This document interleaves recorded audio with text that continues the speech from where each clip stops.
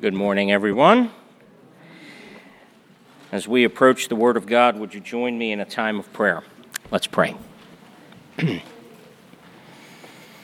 Soften our hearts, Father, as we hear your voice in the Scriptures, as you address us and speak to us, to challenge, to comfort, to contradict us, to confront us, to do whatever it is in your sovereignty, according to your Spirit, you want to do, to conform your people.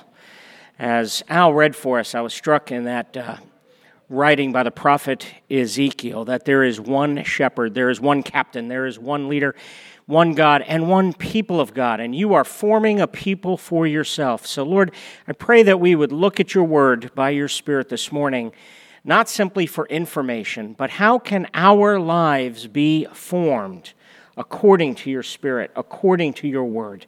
So, Lord, take us and do this work in us. Teach us this morning. Give us eyes to see, ears to hear. In Jesus' name, amen. Our scripture reading, the teaching, the word upon which the teaching is based this morning is found in Mark chapter 9. So if you have Bibles, if not, look at that. There they are right on the wall. So many choices. iPads, iPhones. You know, when I started preaching however many years ago, it was Bible and that's it. Now there's a half dozen different choices. Let's turn our attention to God's word. John said to him, "Teacher, we saw someone casting out demons in your name, and we tried to stop him because he was not following us." But Jesus said, "Do not stop him. For no one who does a mighty work in my name will be able soon afterward to speak evil of me. For the one who is not against us is for us. For truly I say to you, whoever gives you a cup of water to drink, because you belong to Christ, will by no means lose his reward. Whoever causes one of these little ones who believe in me to sin, it would be better for him if a great millstone were hung around his neck and he were thrown into the sea. And if your hand causes you to sin, cut it off. It is better for you to enter life crippled than with two hands to go to hell, to the unquenchable fire. And if your foot causes you to sin, cut it off. It is better for you to enter life lame than with 2 feet to be thrown into hell. And if your eye causes you to sin, tear it out. It is better for you to enter the kingdom of God with one eye than with 2 eyes to be thrown into hell, where their worm does not die and the fire is not quenched.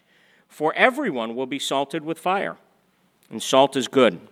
But if the salt has lost its saltiness, how will you make it salty again? Have salt in yourselves, and be at peace with one another." And friends, this is the very word of the Lord. I have to admit, in, roughly 30 to 45 minutes, I go on vacation. See, look at this. See this smile come over my face? I'm not real sure it's appropriate to preach like this with this kind of smile on my face when I'm talking about cutting off hands and feet and that kind of stuff. I thought to myself as I was preparing, I was saying, it really is true that God in his providence can have a sense of humor. Because you want to talk about a challenging text, and then I'm going to say, here you go, Andrew, you got them. I'm about to speak to them for about a half hour on the challenges of discipleship. And that's what we're talking about. I titled this sermon, Is Holiness. And holiness really is what following Jesus, the life of discipleship, is all about. And I titled the sermon, Is Holiness Important to You? Now, for a second, let's put this in context, what's going on. In the passage we just looked at in Mark chapter 9, the disciples, and who are the disciples? This is Jesus' main leadership team. Jesus knows he's going to live, that his mission, remember I said how Mark, keep these things in mind. This is why I repeat them every week.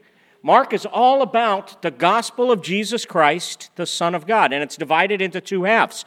The first half, chapters 1 through 8, is basically giving us who is Jesus, who is this king, what's he like, what's his personality like. So it's highlighting interactions with others, highlighting how he treats others. The second half of the gospel, verses 9 through 16, is answering the question, if we have this king, what did this king come to do? And the answer is simple. This king came to die. Jesus knows that is his mission, that he came to die for his people, that it was going to take his death and his death on a cross to form a people for himself, that after being raised from the dead and equipping them with the Holy Spirit, he was going to leave the mission in their hands. So he leaves the mission in their hands, and then just to kind of connect the dots to us, Ephesians chapter 2 talks about how the Word of God is written, and it's written on what? So what we've been left is on the foundation of the prophets, Old Testament, and apostles, New Testament. So the mission's going to be left in their hands. They're going to write what we're going to find out is the New Testament scriptures, and then that mission is given to us.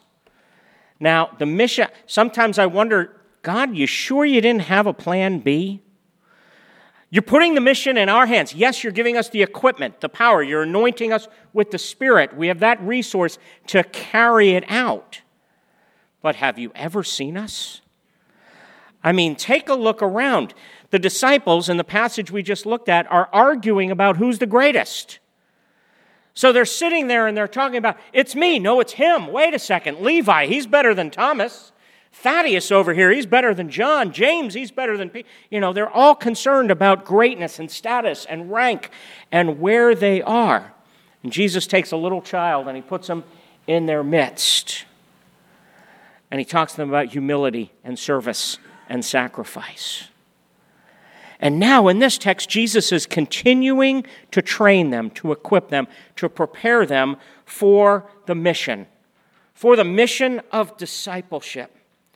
For discipleship is one of the prominent themes in the Gospel of Mark. Discipleship has to do with holiness.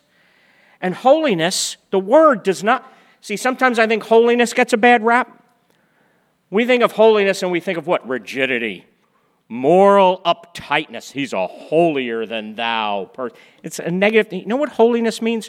Holiness means that you are set apart to belong to another. It is actually quite the affirming and dignifying word. It means that you are set apart. Words that indicate holiness is when God calls his people, he calls us, church, his treasured possession.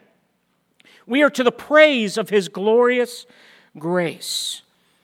And the paradox in looking at holiness and looking at discipleship is that in belonging to him, being set apart from him, in a sense losing yourself, you actually fulfill the purpose for which you were created. You actually become the greatest you, because the greatest you is who you are in Jesus Christ, which makes things like this passage we're looking at this morning. Anything that causes you to sin, your hand, your foot, is anything that causes you to be less human. This may sound like a very hard and harsh passage. This is an unbelievable gracious passage because this is truly one thing remains.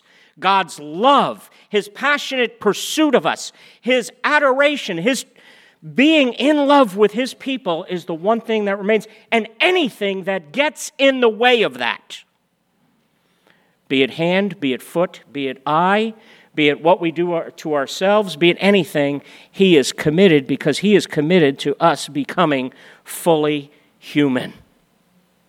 He is committed to forming us to look like Jesus Christ. Friends, I want you to hear at the outset, because this is a difficult passage, but it really is a gracious passage. Listen to how C.S. Lewis put it. C.S. Lewis said, "Give up yourself, and you will find your real self. Lose your life, and you actually save it. Submit to death, the death of your ambitions, the death of your favorite wishes every day, and eventually the death of your whole body in the end. Submit with every fiber of your being, and you will find eternal life. Keep nothing back. Nothing that you have not given away will be really yours. Nothing in you that has not died will ever be raised from the dead. Look for yourself, and you will find in the long run only hatred, loneliness, despair, rage, ruin, decay. But look to Christ, and you will find him, and with him everything else thrown in." One PCA pastor put it this way. He said, "Christ said, 'Follow me,' not just think about me." Discipleship is dynamic. It starts at his feet, but it means yours have to get moving too. This is a serious call to self-examination and to action, asking the question, to whom does your ultimate allegiance lie? I have a thesis. I honestly believe in the church today, not just Spruce Creek. I'm not excluding us, but this isn't directed solely at us, that we actually have a discipleship crisis. Not necessarily a church crisis. There's one pastor, I have no idea this. I found this in my notes. I know I didn't make it up. I can't take credit for it, but I've been doing this for almost 30 years. I have no idea where I get some of my quotes anymore. But there's one I just know I won't take credit for this. One pastor who said the church in America today is basically a mile wide but an inch deep. I happen to think that's true. You look around and everybody still comes to worship. People still sing the songs, pray the prayers. Look, you're even looking at me while I speak. You're polite. No tomatoes being thrown.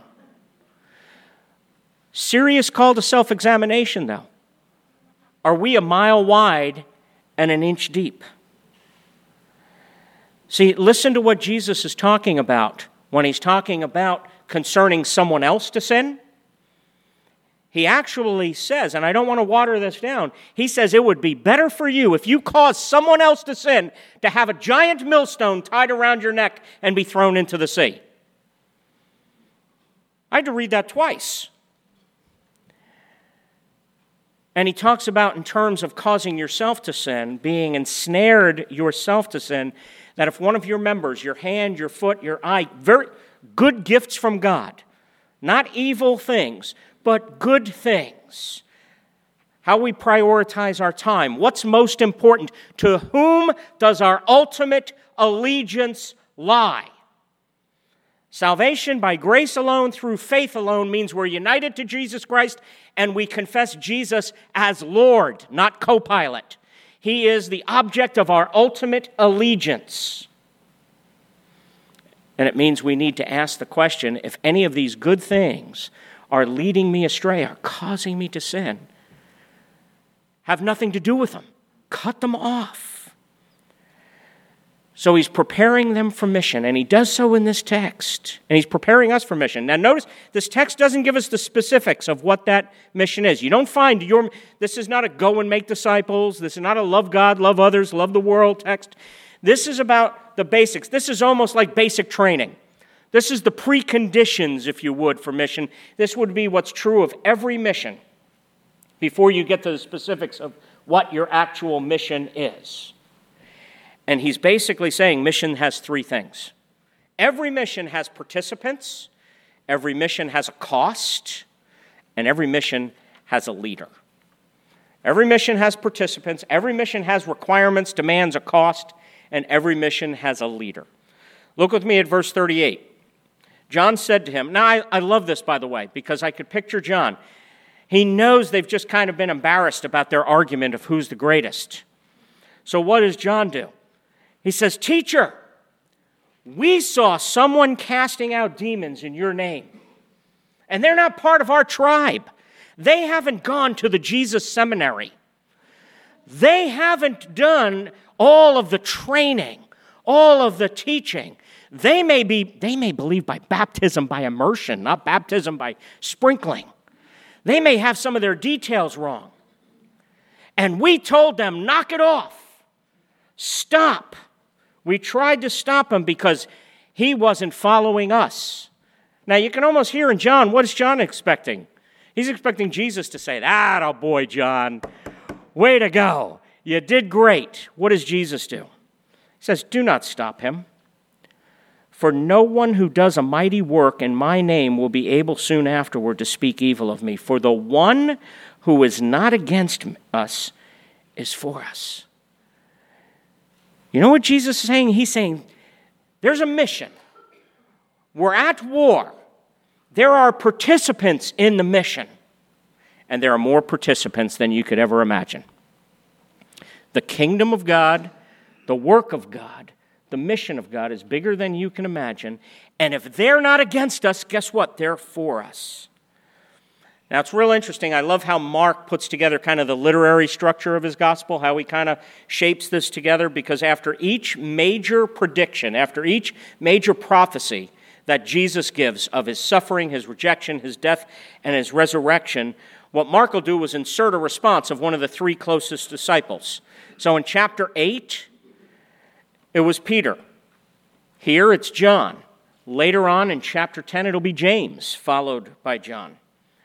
And I think Mark, even in the way he is structuring his narrative, is making a point, basically saying, even those closest to Jesus fail to understand the purpose of the cross for their life and mission.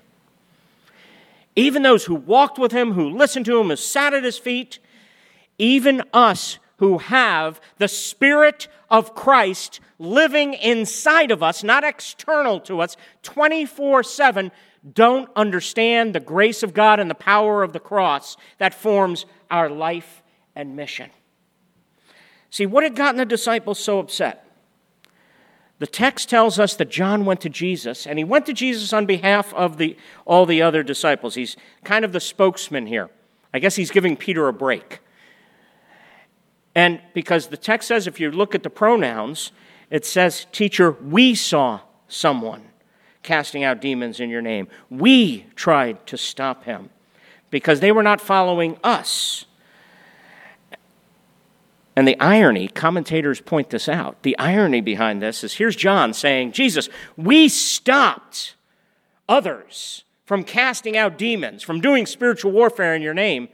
And remember the sermon Andrew preached a couple weeks back in Mark chapter 9, when the disciples were unable to conduct spiritual warfare and cast out a demon in Jesus' name? So here they couldn't do it, and others who can do it successfully, they're saying, knock it off. And Jesus rebukes them and stops them. And what is Jesus actually doing? He is saying, you have too narrow a view of the kingdom of God and the work of God. In other words, they are guilty here, and what Jesus is opposing is tribalism. You know what tribalism is? Tribalism is what you say, is basically when you say, in order to participate with you. We're not talking about in order to teach from the pulpit. We're not talking about in order to be a leader in there. In order to participate in the work of God, you have to think like us, look like us, speak like us, act like us. You have to be exactly of our tribe. You know what Jesus says is the requirement?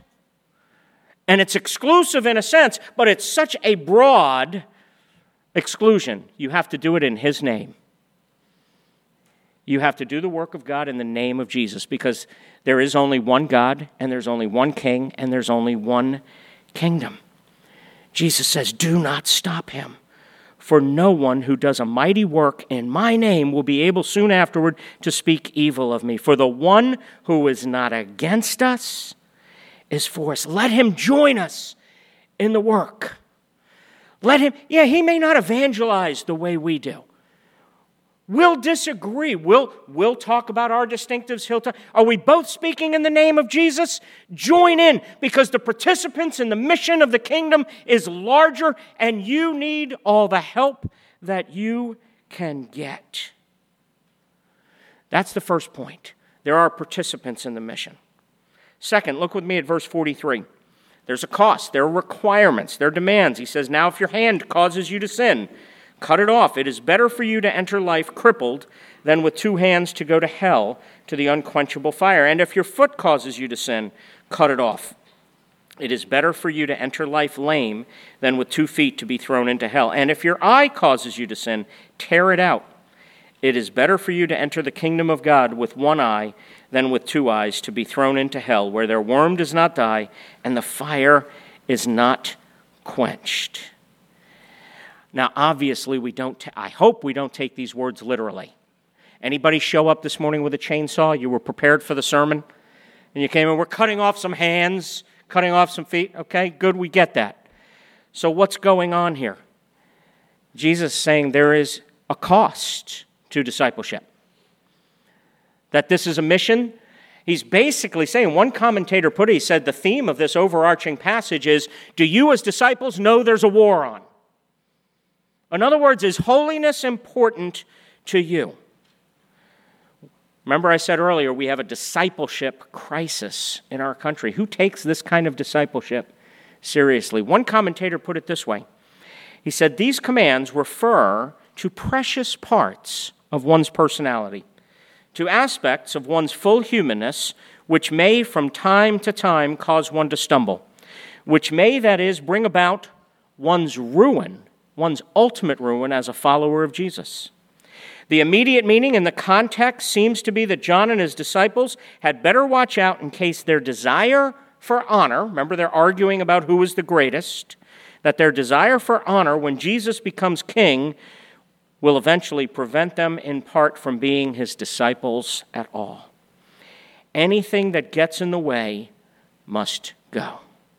Many today write and speak as if the only purpose in following Jesus were to find complete personal fulfillment and satisfaction, to follow a way or path of personal spirituality which will meet our felt needs. That is hardly the point. God is at work in our world, so are the forces of evil, and there really is no time or space for self-indulgent spiritualities that shirk the slightest personal cost or even resist it on the grounds that all the desires and hopes one finds within one's heart must be God-given and so must be realized.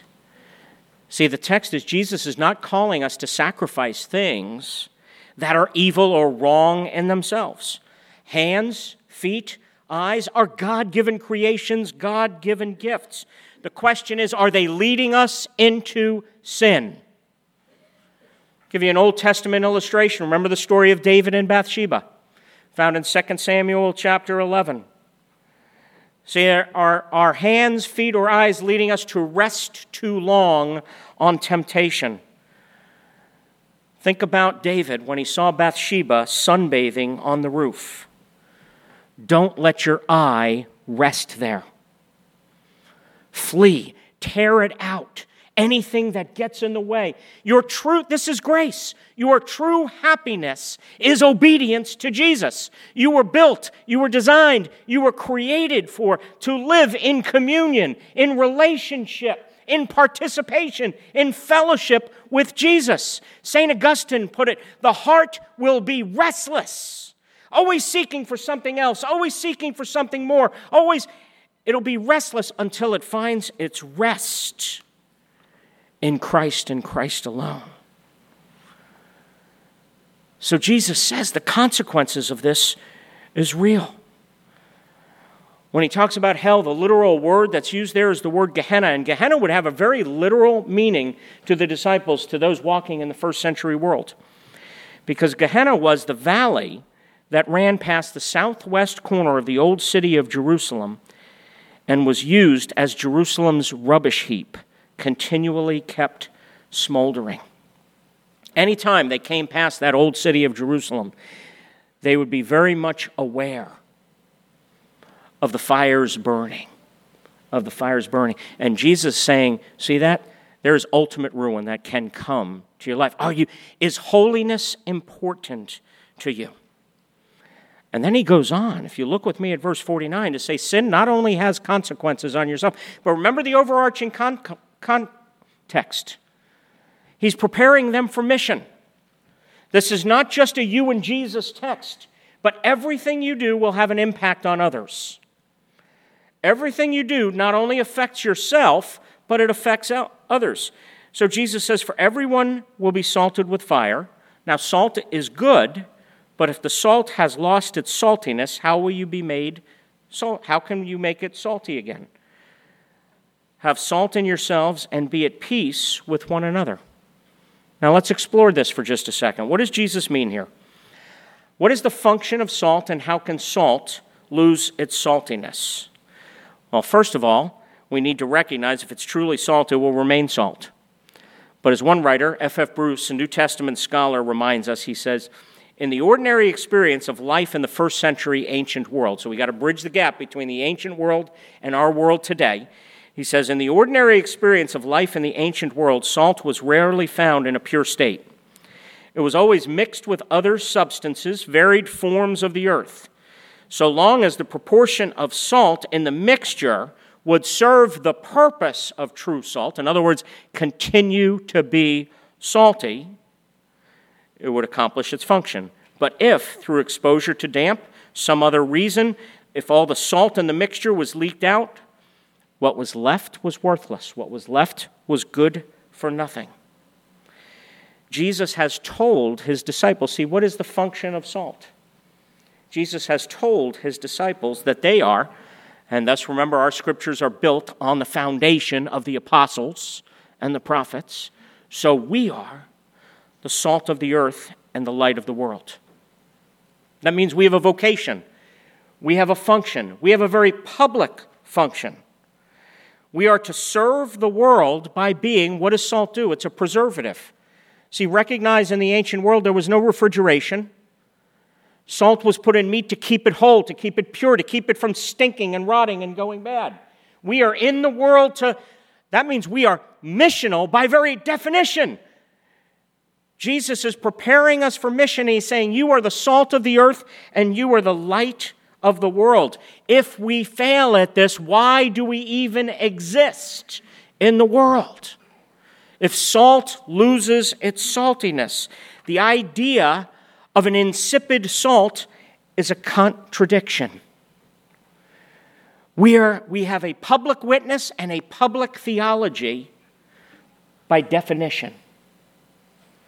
And of course, when we read through the New Testament, we see one of the chief functions. This is not go out and save the world. This is not go out and transform the world. How are we salt of the earth? How are we light of the world? How do we keep ourselves from losing our saltiness?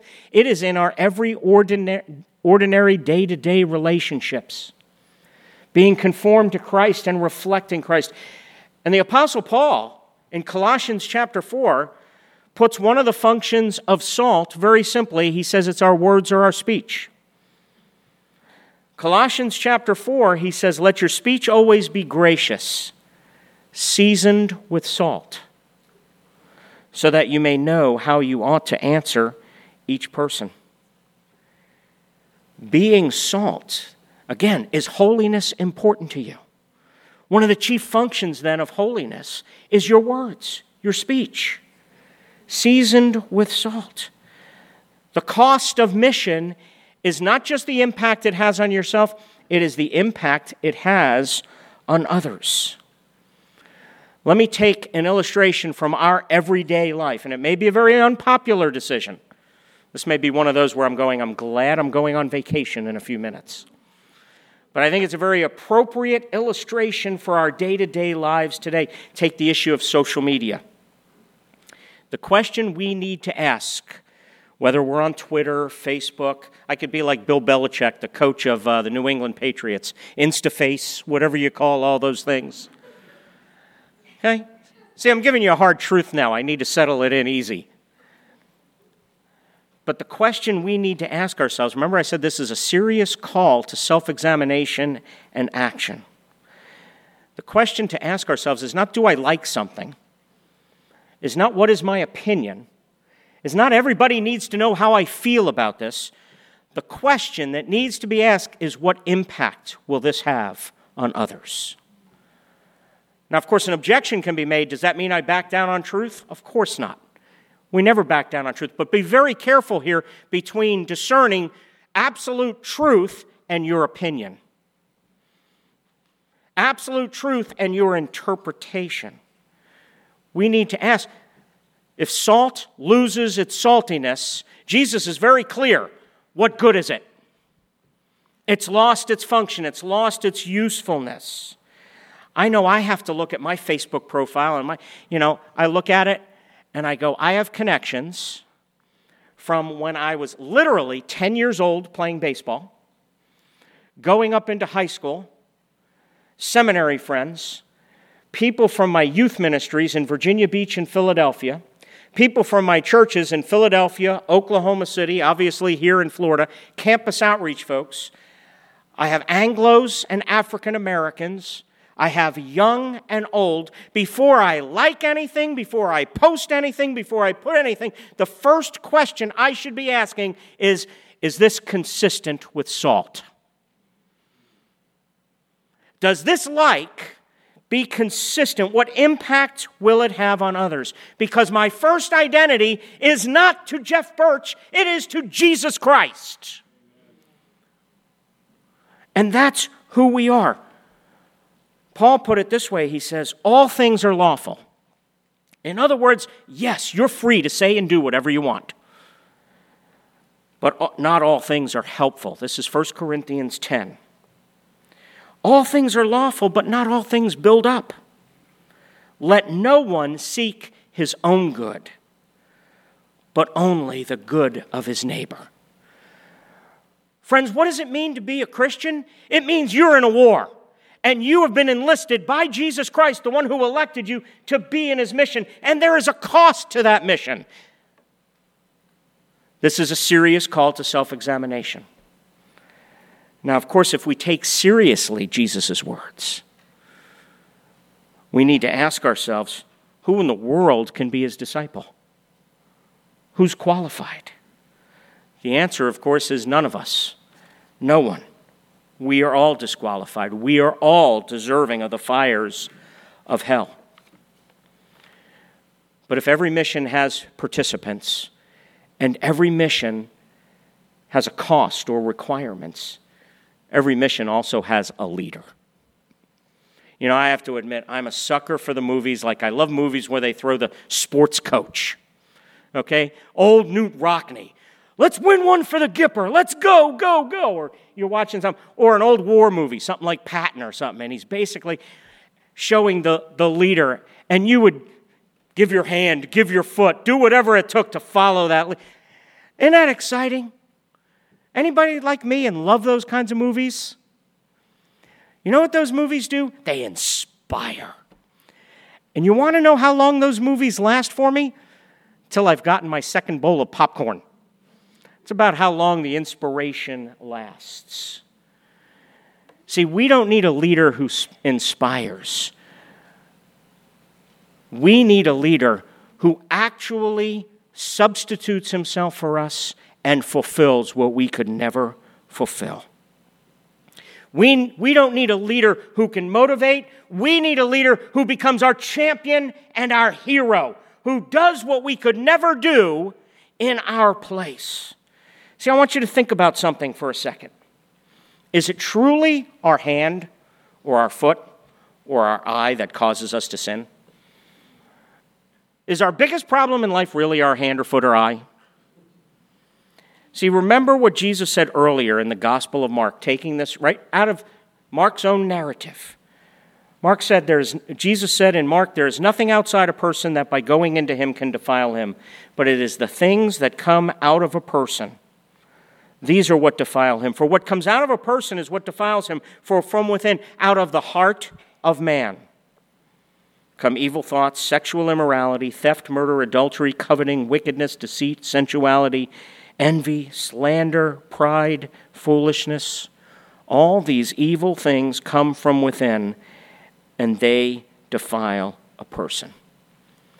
Friends, your problem and my problem is not our hand, not our foot, not our eye. The problem is our hearts. And our hearts are a problem we can't fix.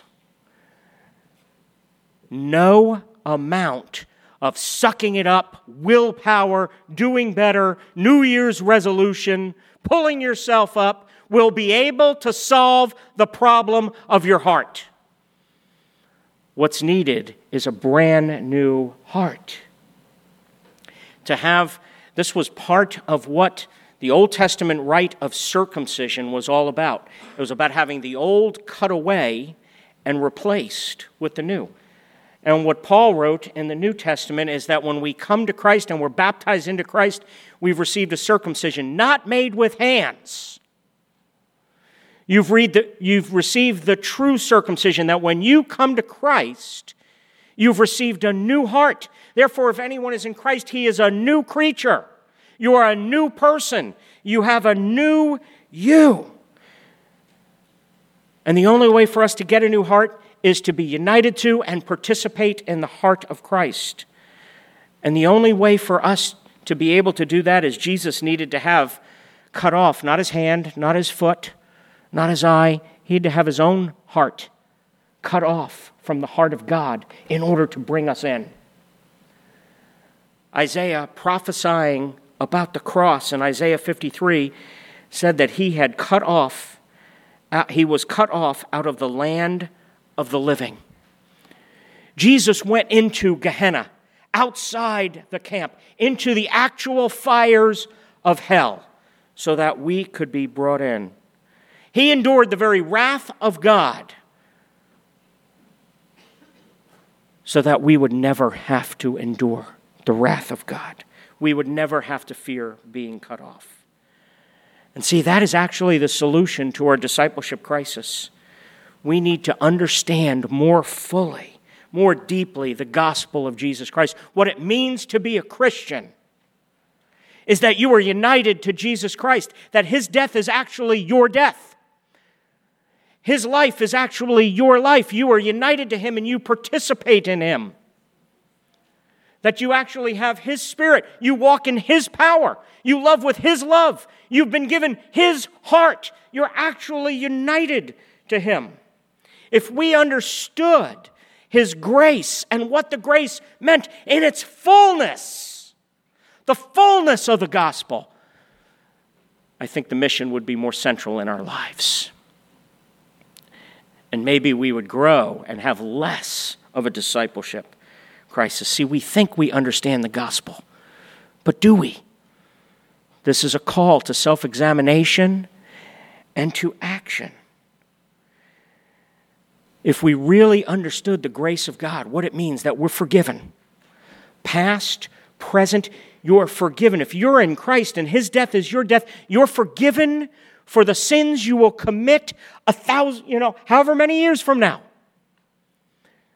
If you really believed justification, why are you so defensive? If you're really counted righteous in Jesus Christ so that you are just as acceptable, just as gorgeous, just as beautiful to God in God's sight, that he treats you, he trusts you, he delights in you, just like he does in Jesus, why are we so hypersensitive to criticism? We should be able to say, you know what? I don't take holiness very seriously. I prioritize 16 other things ahead of Jesus Christ. And we go, thank the Lord I'm justified. Lord, help me to grow in this. We would understand the dynamic of grace in our lives. Oh, friends, let this be a call to action that Jesus is preparing us and equipping us for mission to go out there and to be the salt of the earth and the light of the world. Let's pray.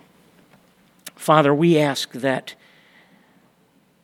we would take discipleship seriously and that we would recognize this is not a harsh word. This is what would make us happy. We were built, we were designed to belong to you. To lose ourself in you is to find our true self. Lord, help us to trust your goodness. Help us to trust your grace. Help us to see, and Lord, maybe our issue is we don't want you to love us as much as you really do love us.